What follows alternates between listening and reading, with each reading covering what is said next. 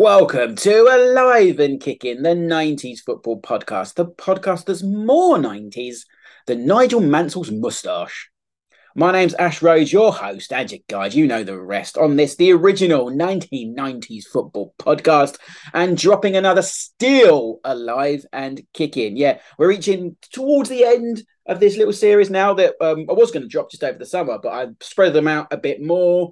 It means a bit more time in between each one. There's still a couple more to come. I'm still chasing a few people. So we're still going. It's still celebrating 30 years of the Premier League by looking back at the class of 1992-93. And we've reached Crystal Palace for this episode, and which, if you remember rightly, and you've got your bingo cards there checking off correctly, Crystal Palace's representative in the advert was John Salako. And John was one of the first persons I spoke to, actually, and really, really kind with his time.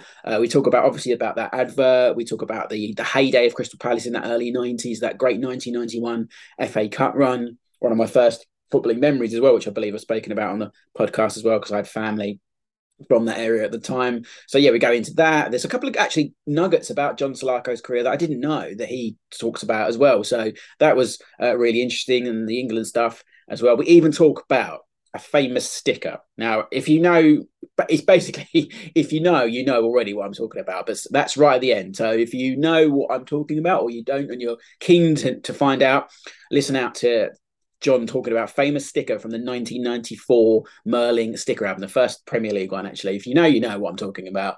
So, yeah, with no further ado, let's get into it. I also just want to say I was dropping this specifically as well because there was meant to be a full episode with myself and Ed this week. Unfortunately, due to circumstances out of my personal control, we couldn't get it done this week, but we will be back next week. And also, I had an email today, and we have a guest lined up. And if you've been listening over the last few months, there is a certain somebody we've been trying to get hold of. Ed talks a lot about him on the Tavern and Football. I think we're a goer. No promises, but I think we're a goer. But I'll leave that there. Let's get into this with John Salako. This is near the end now. We're getting towards the end of this still alive and kicking Crystal Palace representative, John Salako. Sit back and enjoy a nostalgic ride through the decade that truly changed the face of football. If the 90s are now retro, then it's time for a celebration. Welcome to Alive and Kicking, the 90s football podcast. I wanted to start really asking, let's start where we are in the summer of kind of 1992. What was John Salako then as a player? So by this point, you reached an FA Cup final with Crystal Palace, of course, in 1990. You achieved England recognition. Where was John Salako in the summer of 92? And in terms of your career, what do you remember? Yeah, so this was really, the pinnacle as it turned out, looking back in hindsight. So we'd come through, obviously, the semi-finals in 1990, the cup final, the replay, and then the year after we finished third in the Premier League, as it was then, and we won the Zenith Data Systems Cup, beat Everton 4-1, scored there, and it was just, the world was just taking off for me. That was, I was right up there. I think I scored 2 goals in the last game against Man United at Selhurst Park in 92. And then we went on the Australasian tour. Yes. That's when I got into England. I can remember, it was a scout called Johnny Mack rang me and said, I've been out in Italy and I've been trying to, do deals for Del Gordon and someone else. And they'd mentioned they needed a left-sided player, and we'd mentioned you, and they'd seen you, and they thought, oh yeah, and I was literally gonna sign for Bari, and we played Leeds at Selhurst. I think it was late October, or early October, I should say. And I ruptured my left knee. My left knee exploded, so it all came to a grinding halt, really. So. But obviously going back to the Premier League starting, that must have been 2 or 3 months before, back in the August. And so at the time, arguably, I don't really know how it came about, but obviously they must have made some inquiries about, they wanted someone from Palace to represent them. I honestly wasn't involved in any of that. Someone just said, we'd like you to do this advert. And, I went along and did it. So I assume at the time, Wrighty would have been, Wrighty would have been the obvious choice. Or arguably, I suppose, myself, but I don't know whether they made a specific request as the young up-and-coming starlet, as it would have been then, was getting, he's got some great headlines, obviously, bouncing back off the England duty. They probably were thinking that John's the current England international, and that's who we want in the video. So, yeah, that was, that video is in so many ways so iconic and so memorable for me, because I can remember going along and it was just exciting. It was a really, really fantastic, exciting time in my life, in my career, that I thought it was just beginning to take off, but obviously life had other ideas. We'll talk about the advert in just a second. Just going back, I mean, that Palace team, I always remember growing up, because one of my first memories is that cup final, because a lot of my family lived over in Croydon that way, and the town was just full of flags and stuff. How exciting was that Palace team? Because, like you said, you had Wright, you had Bright, you had yourself as well. It was a real attacking Steve Coppell, great manager. How exciting was that Palace team's playing? It was the best side I played in. It was such a wonderful side, in a sense where I think it was a lot of, sort of players coming in, trying to find themselves, trying to find their place, trying to make a career, trying to showcase their ability. And a lot of us were just, obviously very similar stories, coming through, we all were fighting to make and carve out careers. And it was a very strong dressing room, a lot of strong characters.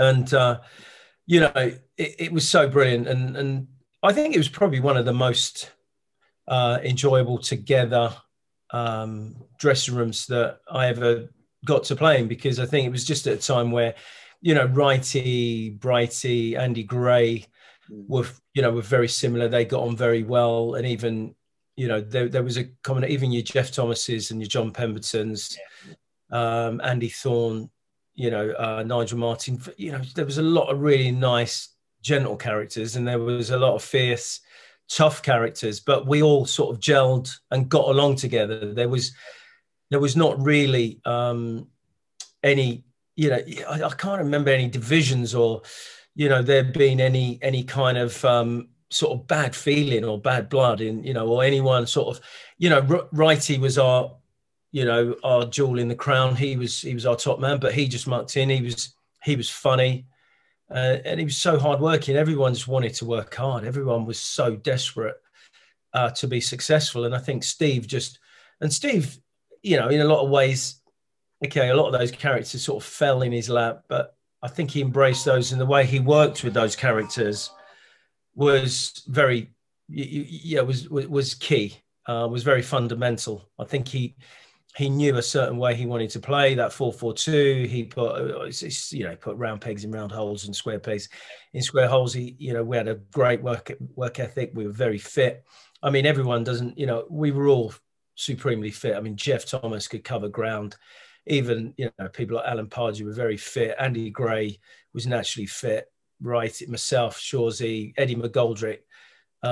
We were up and down, if you were playing wide. So, you doubled up, and we had partnerships everywhere. We were very solid base, a lot of hard work on the training ground with pattern of play. And then obviously we would then, rely on Wrighty to get us the essential goals. But, sort of looking back at that time, that's what we did. Nowadays, if I was playing now, I'd be a hell of a lot more selfish, I'd want to, I was sort of, talked into being more creative and more, in being a creator of goals for Wright and Bright, rather than being too interested in scoring goals myself. But as we all know, goals make prizes, and you can't ever change things. But I was looking forward to having more of a free role,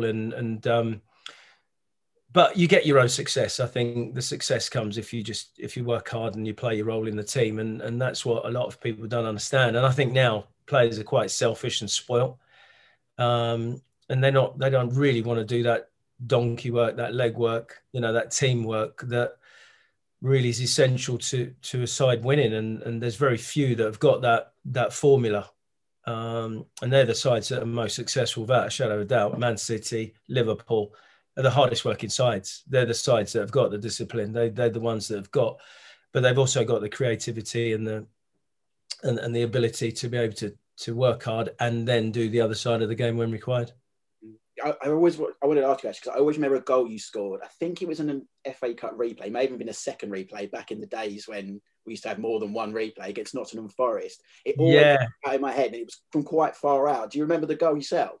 Yeah. I mean, that's my, obviously that's the one iconic. That's my favourite goal, because it was. Nottingham Forest had an incredible side. They really, with Clough and Stuart Pearce, Des Walker, Chettle. I can't remember if they just had fantastic players everywhere. And to be honest, I think it was towards the end of the game, and Crosley came out and sort of miskicked the ball. I think Brighton went to shut him down, and he miskicked it to me just inside the halfway line. And it's a big old pitch, the City ground, and I cut inside Roy Keane and I lobbed Crossley for about 45 yards. And that is the most special goal I ever scored. But it's very memorable because, I was very lucky in a sense in the FA Cup. We had some great runs, got to, semi-finals twice, the final once. That went to a replay and, unfortunately didn't win it.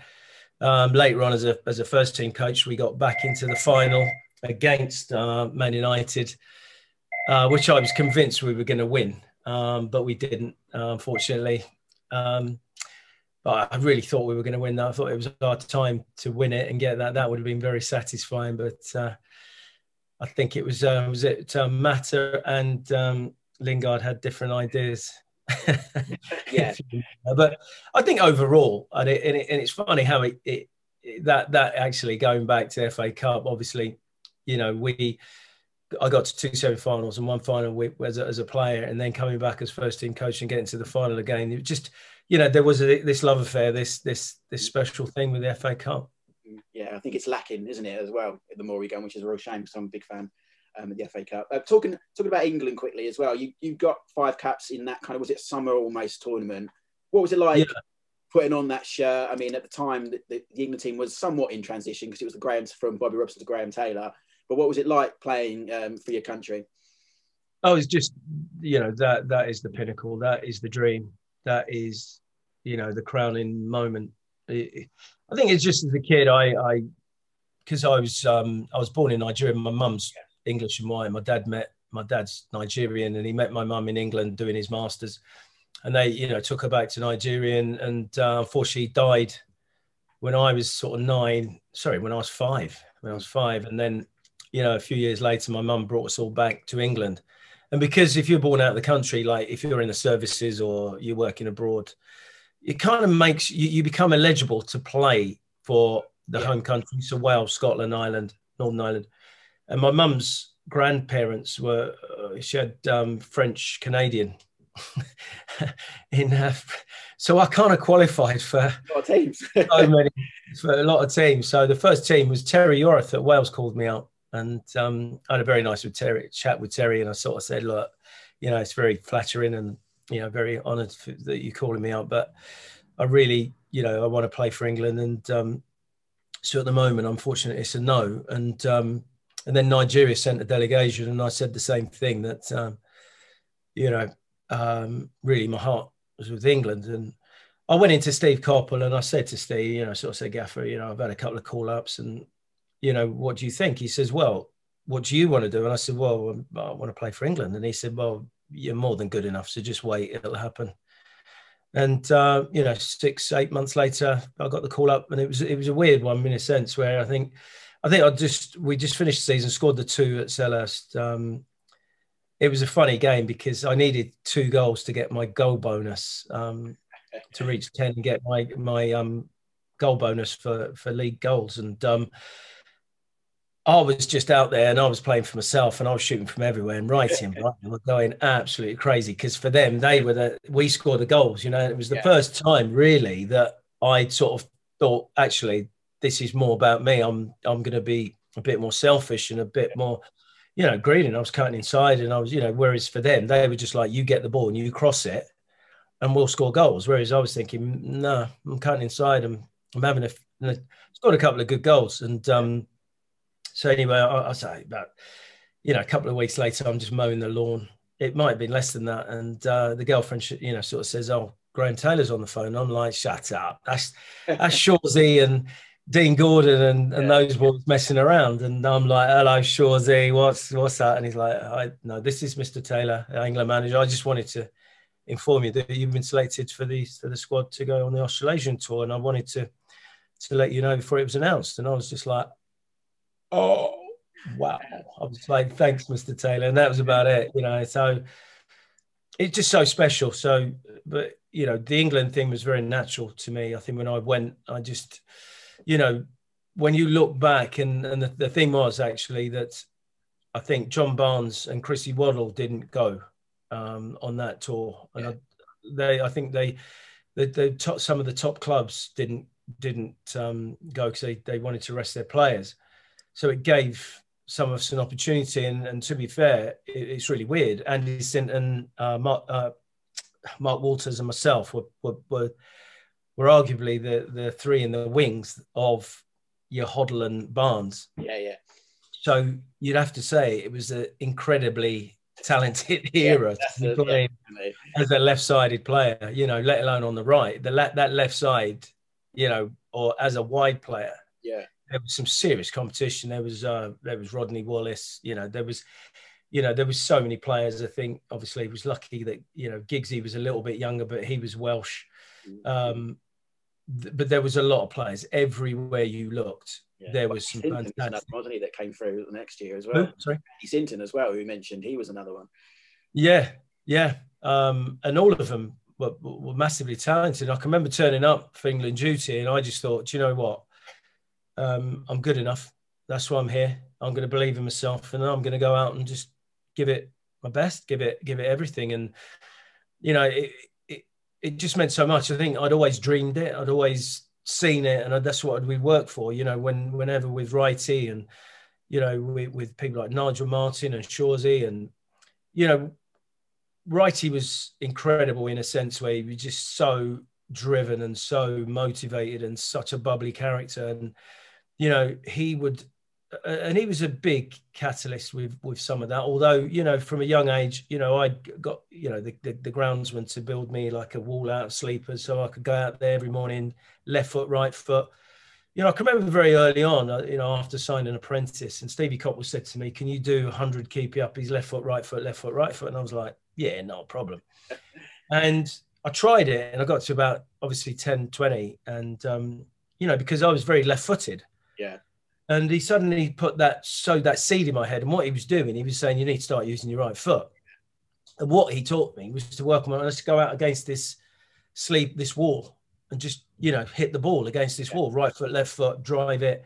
And I got really comfortable with my right foot. And he was like, you know, because when you're taking on a defender, you don't always have to go down the line and get your cross in. You can cut back and put it in with your right foot. And it was actually a fantastic tool that he gave me because, you know, he was right. The defenders were getting quicker. They were getting stronger. And, you know, when you're playing against better sides, they double up. Sometimes you're not going to get down the line and beat them. But if you can check back and deliver in, that's a wonderful cross. And the strikers can change their positions and read the run. And if they can get across their men. Yeah. And that was, you know, it was one of those where I remember sort of Righty and Brace sort of saying, look, if you check back, you have to put it in. Don't keep checking back. Do you remember Peter Beardsley?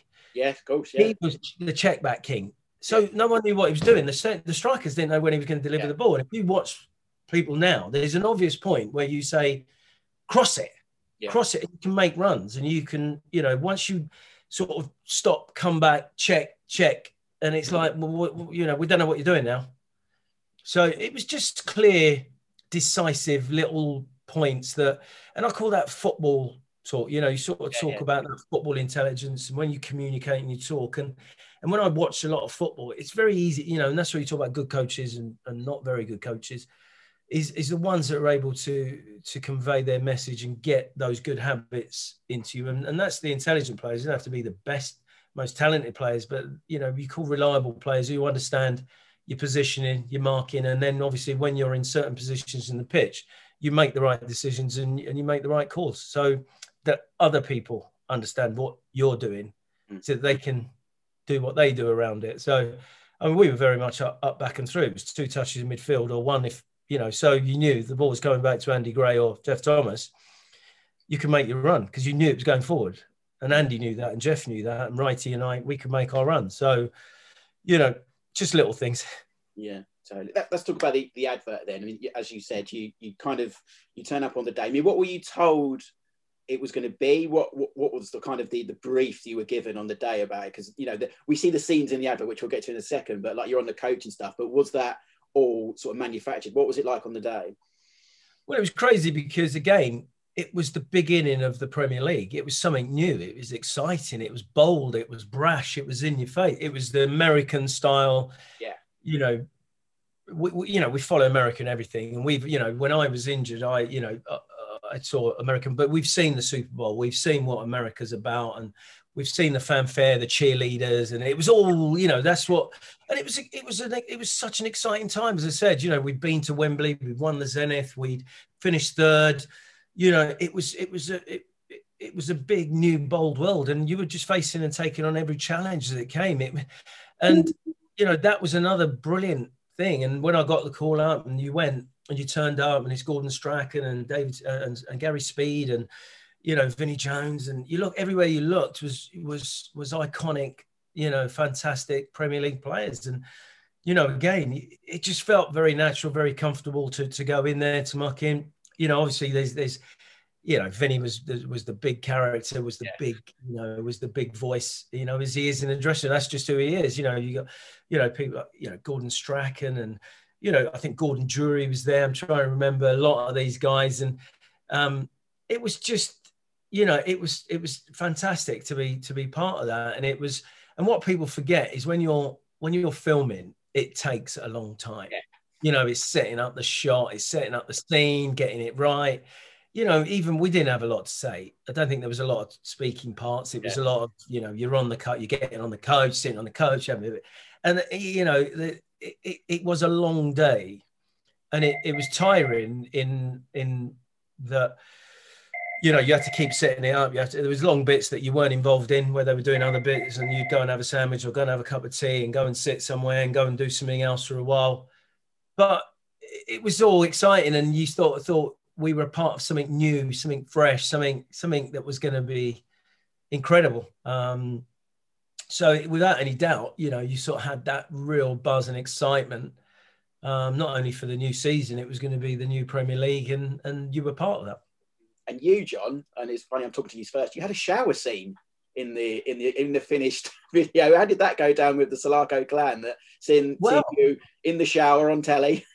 Yeah, you know, obviously, it you know, there's a few laughs and jokes about that, but you know, yeah, I mean, it was very much, you know, but it's a stupid thing, but we're all very comfortable, very, you know, used to being in showers together. Yeah. So, you know, since, you know, I don't, you know, it's changed now, obviously. It's very different probably now. I think they're sort of encouraging more single cubicles. And I think, you know, the lads even wear their, you know, their pants or shorts to go and shower now, especially the younger kids. But from when we were, you know, obviously I came in as a 16-year-old, you know, I played football since I was, you know, 10, 11 or whatever, you know, just showering every day after training is not so, you know, having to jump in the shower and do a shower scene was just not, it wasn't really anything that you go, oh my God, that's like a little bit, you know, it was just, and again, I think for all the lads, you know, we were all in a place where we were young, we were ambitious, we were driven, you know, and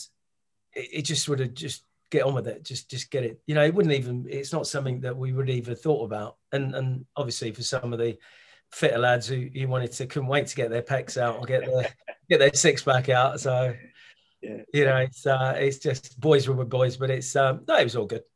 were you trying to second guess, like, because there's quite a mix of players chosen from clubs, and there are some that went on, like you Vinnie Jones, you have Peter Beardsley, who was already established, but then you had guys like sort of Ian Culverhouse and David Brightwell, not quite on. Did you notice the kind of the mix of players that were there? Or did that thing for you, or was it just they're from that club, they're from that club?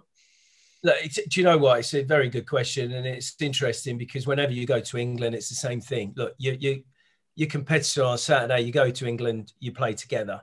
Whenever you get together, it was obviously, you're talking about sort of 20, 22 lads getting together, and you just muck in. You've got some quiet lads, you've got some bigger characters.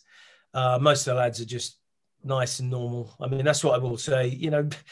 95, 98% of the lads are just nice, good, normal lads. Yeah. Good laugh. And then, you're going to get 2 or 3 that are loud, brash, in your face. The comedians, the tricksters, and you're always up to something. It was just like being in a dressing room again.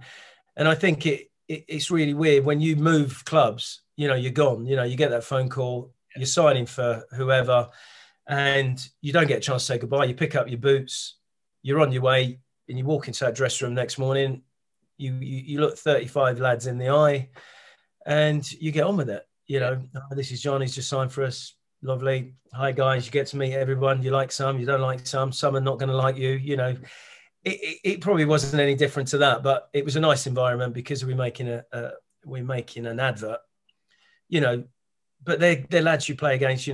I might be up against Brightwell on the Saturday, or I might have just played against, Vinny might have been trying to terrorise us on the Tuesday. So it's just really whatever kind of experiences you've had with people. I mean, obviously you are going to have people that you have that, not a good relationship with, you don't particularly like.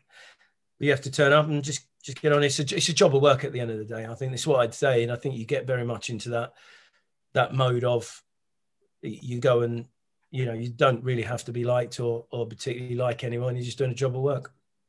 I think one of the key questions I'm trying to get from these guys as well, from yourself, when did you kind of notice, you mentioned how big and brash this was, but when was the change for you? Like, because, I always call the 90s like the decade that changed football, because if you look at 1990 and then 1999, it's like almost a different beast in terms of style. Oh my God.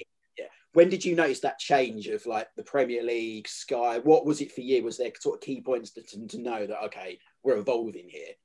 Yeah, no, that was Sky. They brought the cheerleaders, they brought the fireworks. There was the loud jackets. There was 2 or 3 guests in the studio. It was big. You started getting, even cup competitions. You would get better, bikes and watches, and Premier League. You would get, a man of the match. You would do the interview, and it was just right in your face, wasn't it? What Sky did would just revolutionise the Premier League, and it was the whole thing, the biggest trophy. Everything just stepped up a massive notch. It ramped up, and you felt. And obviously, look, I can remember talking, and I can remember Johnny Barnes got a 10 grand a week contract. And we went, 10 grand a week, oh my God. And then I think it was Sol. Was it who was it? Someone got 25 grand a week, because it was crazy. But then the Premier League, and all of a sudden people are just sitting back going, you got Sol Campbell moving from Spurs to Arsenal, the first 100 grand a week player, and the money just went like ramped up, and it was like whoa, and everyone was paying attention, and everything just became a different world and a different level. The agents and, chairman and, all of a sudden you couldn't just be a millionaire. You had to be a billionaire chairman. And the chairman, when I grew up in the 90s, you didn't know chairman. Yeah. You might know Ken Bates. Yeah. You might know Moore, the Paul's guy at Liverpool, but you didn't really know him. You didn't, you didn't really know who any of the chairmen were. But all of a sudden you started knowing chairman, and they wanted to be known, because all of a sudden everyone wanted a piece of it. Everyone wanted to, like, well, hang on a minute, I'm done standing behind the camera. I want my day. All of a sudden, Mohammed Al Fayed, Ron Nodes, whoever, the chairman are, which So there was just so many differences to the game. Just evolved and changed so quickly.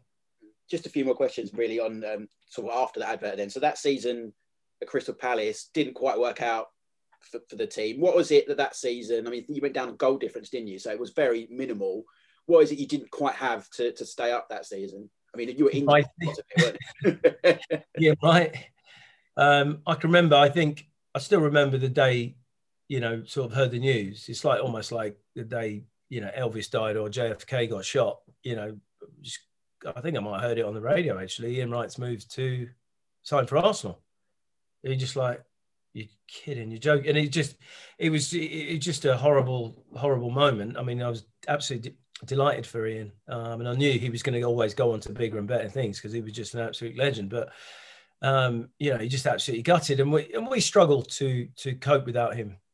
The year we finished third, Leeds finished fourth. And I can remember Wrighty sort of, we were having a chat and said, we need to buy some players. We just need 2 or 3 to bolster this team. And this team could do really well. I can remember sort of, there's conversations we'd had. And I think Wrighty went into Ron Nodes and Stevie Cotton said, are we going to, we need to buy 2 or 3, top class players. And they went, well, do you know what? The money's not really there. And we don't think we need anyone. Yeah. And he ended up going to Arsenal. And that same year, Leeds bought Cantona, Dorigo and Wallace and won it the following year. And it always, it's just that sliding doors moment. And you think, well, could we have brought those 3 in and won it the year after? And, Wrighty went off and they say we went down on goal difference. And I think that, we went down a couple of times and it's just, it's the worst feeling ever getting relegated and being part of that. So I think we ended up going down on 47 or 48 points when they reduced the Premier League, which was just, I mean, that was devastating. But, I think that year, we beat Oldham. I think it was it Oldham at home and we were 9 points clear. Or was it we were clear of Oldham and they had to win 3 games to send us down on goal difference. I think that was the year that was hard. And we thought we were safe because we had the 9 points and they won all 3 games and sent us down on goal difference, which is just, it was devastating. So, and then you bounce back and, the Championship's always been a really good place to be. But obviously, the magic circle, the holy grail is playing in the Premier League. You scored a hat trick I remember that against Stoke. Was that your only career hat trick? I think was that. Yeah, I think it was. In the first team. So I think that was my first start after I came back from the knee injury. So that was my first full start, and I played up front. And it's funny because I always used to play as a striker as a kid, and something I blame on Stevie Cobble. But it's just the way things pan out. So, I scored a lot of goals in the South East counties at the youth level. And I can remember Stevie Copper saying to me, look, I've got right and bright, but there's an opportunity to play on the left. And I was like, well, I'll play anywhere to get a game. And I never really, there was a couple of times I remember playing at Highbury, played up front with Chris Armstrong and grabbed a couple. I enjoy playing up front and I think I could have scored goals and I think, it would have suited me to be a striker. But Steve turned me into a wide player just because of who was in front of me. You look at, so I would have loved to have played up front a little bit more, but it wasn't meant to be. You and obviously then played for Coventry as well. What enticed you to Coventry, and was there a chance to move to different teams, or how did that come about? It was just, I knew, I said to Alan, and it was time for me to move on from Palace. I just felt I needed a new challenge. And, I'd been through the right and bright team, and I'd been through the Gareth Southgate, team, where we'd done quite well. And so I was going to go and sign for Newcastle. I was going to sign for Kevin Keegan. And, there was a lot of wranglings going on at top level between Sir John Hall and Douglas Hall and Kevin, and it was the beginning of the end for Kevin. And I know he wanted to sign Ginola at the time, and it's funny talking about wages. I think Ginola had asked for 25 grand a week, and they'd gone, we can't pay you that. We can't give you that. We can't go there. And so Kevin called me, and I went up there, and And there was this wrangling going on. And in the end, I think they obviously ended up signing Ginola, give him whatever he wants. But I can remember saying to Kevin, why don't I sign both of us, And it was a shame, really, because they, it was Ginola, Raw Fox, but that was Les Ferdinand, Albert, there was that fabulous team that nearly won the Premier League. So, it would have been part of that. But I ended up going back and I got a call from Ron Atkinson, went up there and I thought, do you know what? Great guy, very charismatic, Ron. And I looked at, they had lots of great, nice players. Obviously, I've always enjoyed playing at Highfield Road, and it was just I needed to get away from Palace at that stage, and I thought actually, and do you know what? Yeah, it was a good move, and Highfield Road, people like Peter and Love and Noel Whelan, Darren Huckabee, Dion Dublin, and then McAllister signed, and we had some wonderful players. I mean, the Burrows, Steve, Brian and David Burrows, Grizovic in goal, and it was a Roland Nielsen. It was some fantastic. I know, when you roll them off like that, you forget how good a squad they had. Yeah, it really was a really nice dressing room as well. They were all really nice guys. And we struggled every year, but we stayed up. We stayed up every year. And we signed people like George Boateng, who went to play for Villa and Middlesbrough, Boateng. Georgie Boateng. I mean, McAllister left there and went to win 5 trophies with Liverpool. Probably one of the best players I played with. Wow, yeah. Huckabee was sensational. Wheeling, great player. It was wonderful. And obviously, Richard Shaw came along not long after that. Again, I mean, God knows how many rooms I must have shared with Richard Shaw, but we spent a good 10 years together, 12 years at Palace, and then another 2-3 at Coventry. So yeah, good times. I had 2 of my children while I was there in Coventry. So yeah, great times. And Gordon Strachan, of course, taking it all the way back to the Alive and Kicking advert. He was there as well, still plugging away at his age as well. Was he still had the magic in his boots? Do you know what? I mean, Gordon had just called it a day, but at 42 or 43 or whatever, I mean, the fittest person I've ever met, the fittest footballer, just an absolute machine. Loved it, loved training, loved playing, just so fit and a complete legend of a player. So yeah, Ron managed the first year, and then Gordon took over.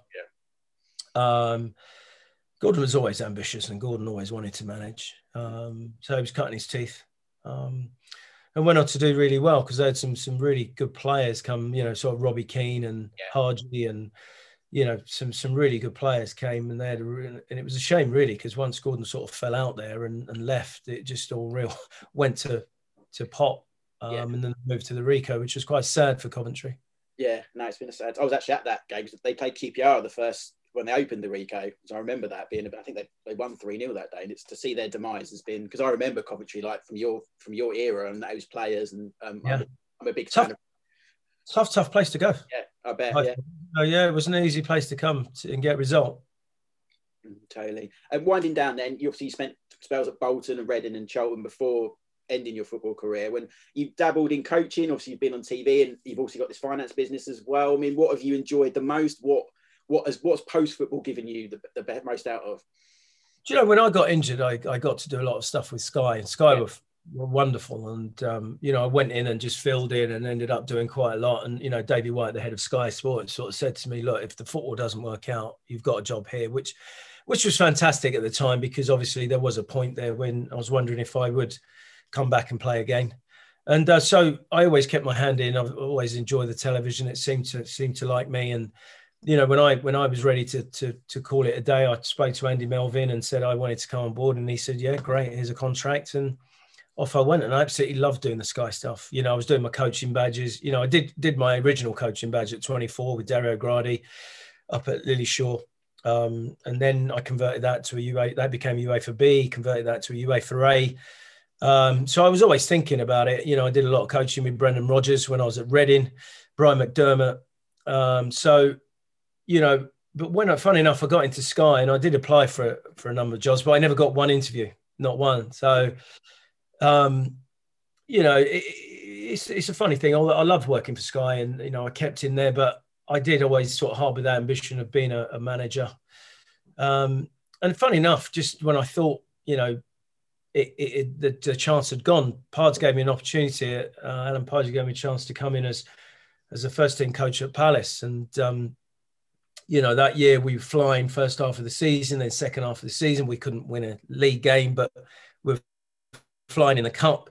Got to the cup final. We beat Watford in the semi-final at Wembley, which is, amazing. Got to the final against Man United. So, although we kept our Premier League position, I ended up getting pushed aside. Well, I suppose got the sack really, but pushed aside. And that was very, disappointing. It was just so magical to be back at Palace and be back in the fold and working in the game. But it's ruthless and it's cutthroat.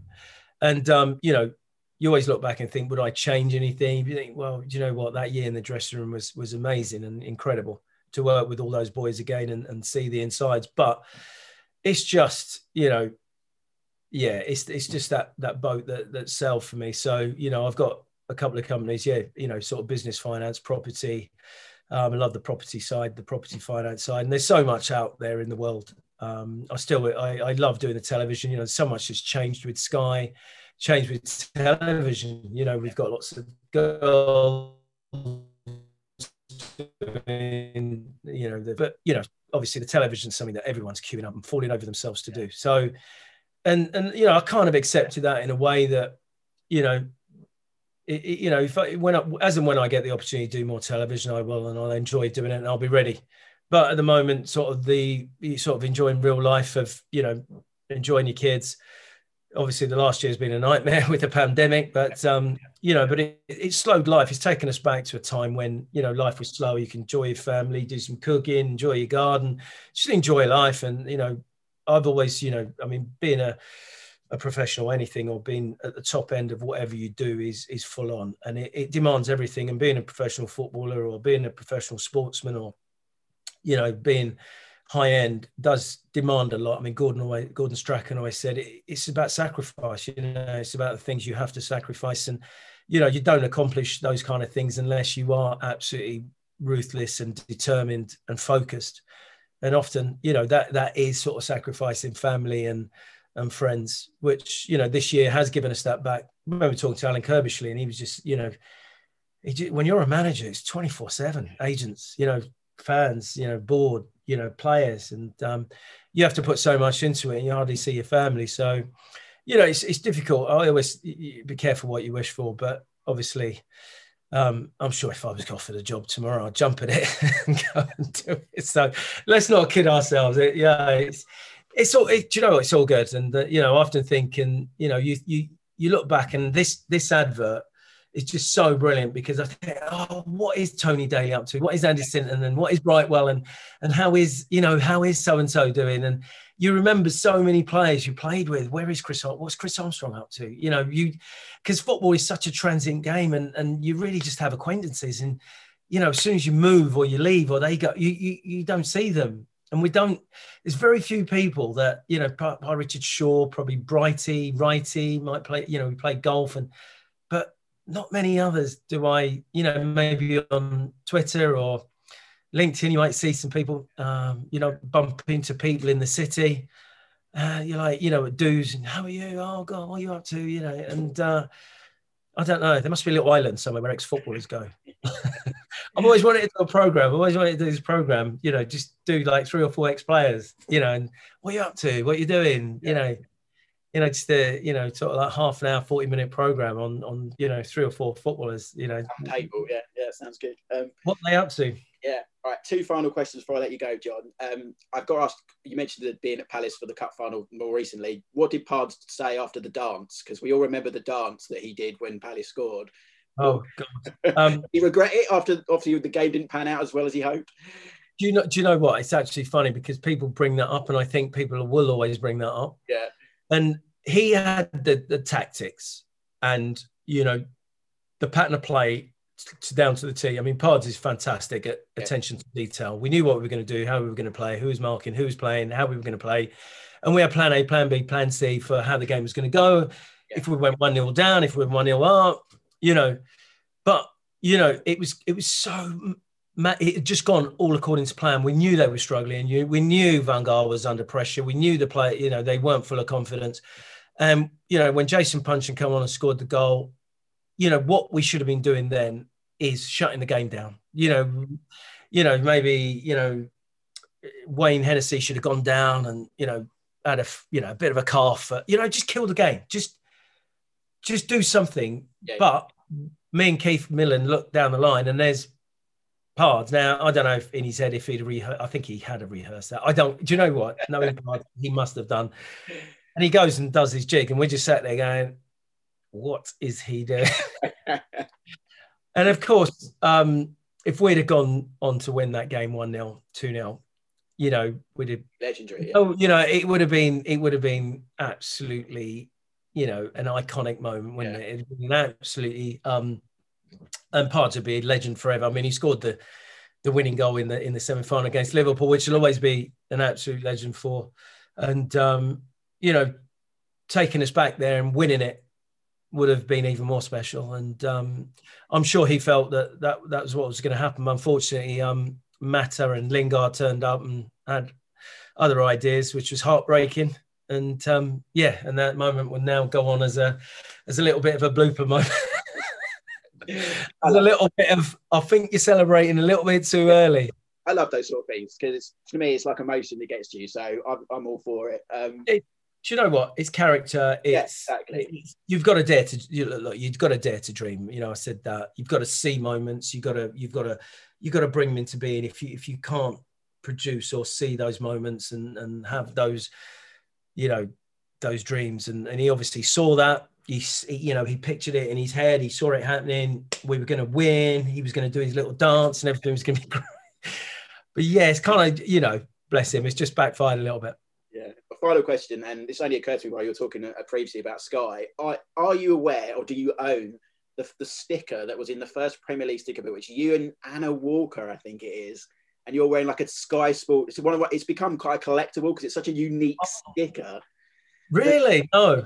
I'm looking at it now. I'll send it. I'll put it on Twitter and show you. But yeah, it just, as you was talking, it clicked in my head that the first Premier League sticker album had like a Sky Sports themed section to it, like a pull out. And there's a sticker of you and Anna Walker looking very 90s. I'll have to put it on Twitter and show you. Yeah, do you know what? I remember the picture and the sticker you're talking about. And that was very iconic because when I was out injured, I was presenting Goals on Sunday with Anna Walker, and she was lovely. She was great to work with. And it was just a brilliant, brilliant time. And you look back at that, shorts were short. Sure, yeah. Shorts were really, although you're wearing a Premier League drill top that I think if that went on eBay now, that would go a pretty penny. It's very nice. Drill tops aren't a thing anymore, but they're in kit welds, because I'm 90s football is kind of my thing. We do a podcast on it. I've written a book on it, a previous book on it as well. So, but yeah, very, just again, sums up the era. Loud, flashy, fun. Well, that's probably just, I've given away everything. I mean, I've hardly got anything left to sign and give away. Have you got anything for an auction, for a charity? And even Palace, I've got even top journalists. Neil Ashton's a massive Palace fan. Yeah. And he's always after shirts, and he's saying, "Sal, have you got that? That shirt from that cup final, or that year? Have you got that particular shirt?" I'm like, "I'll have a look." But I've given more or less everything. I think I've got 2 England shirts left. But the shirts you bought for that advert, were you giving them on the day, or did you have to take them with you? Yeah, I'm pretty sure they gave us, what we had to wear. So if they've done anything at the Palace training ground, that would have been a Palace kit. If it's Admiral or Hummel, it would have been from Palace.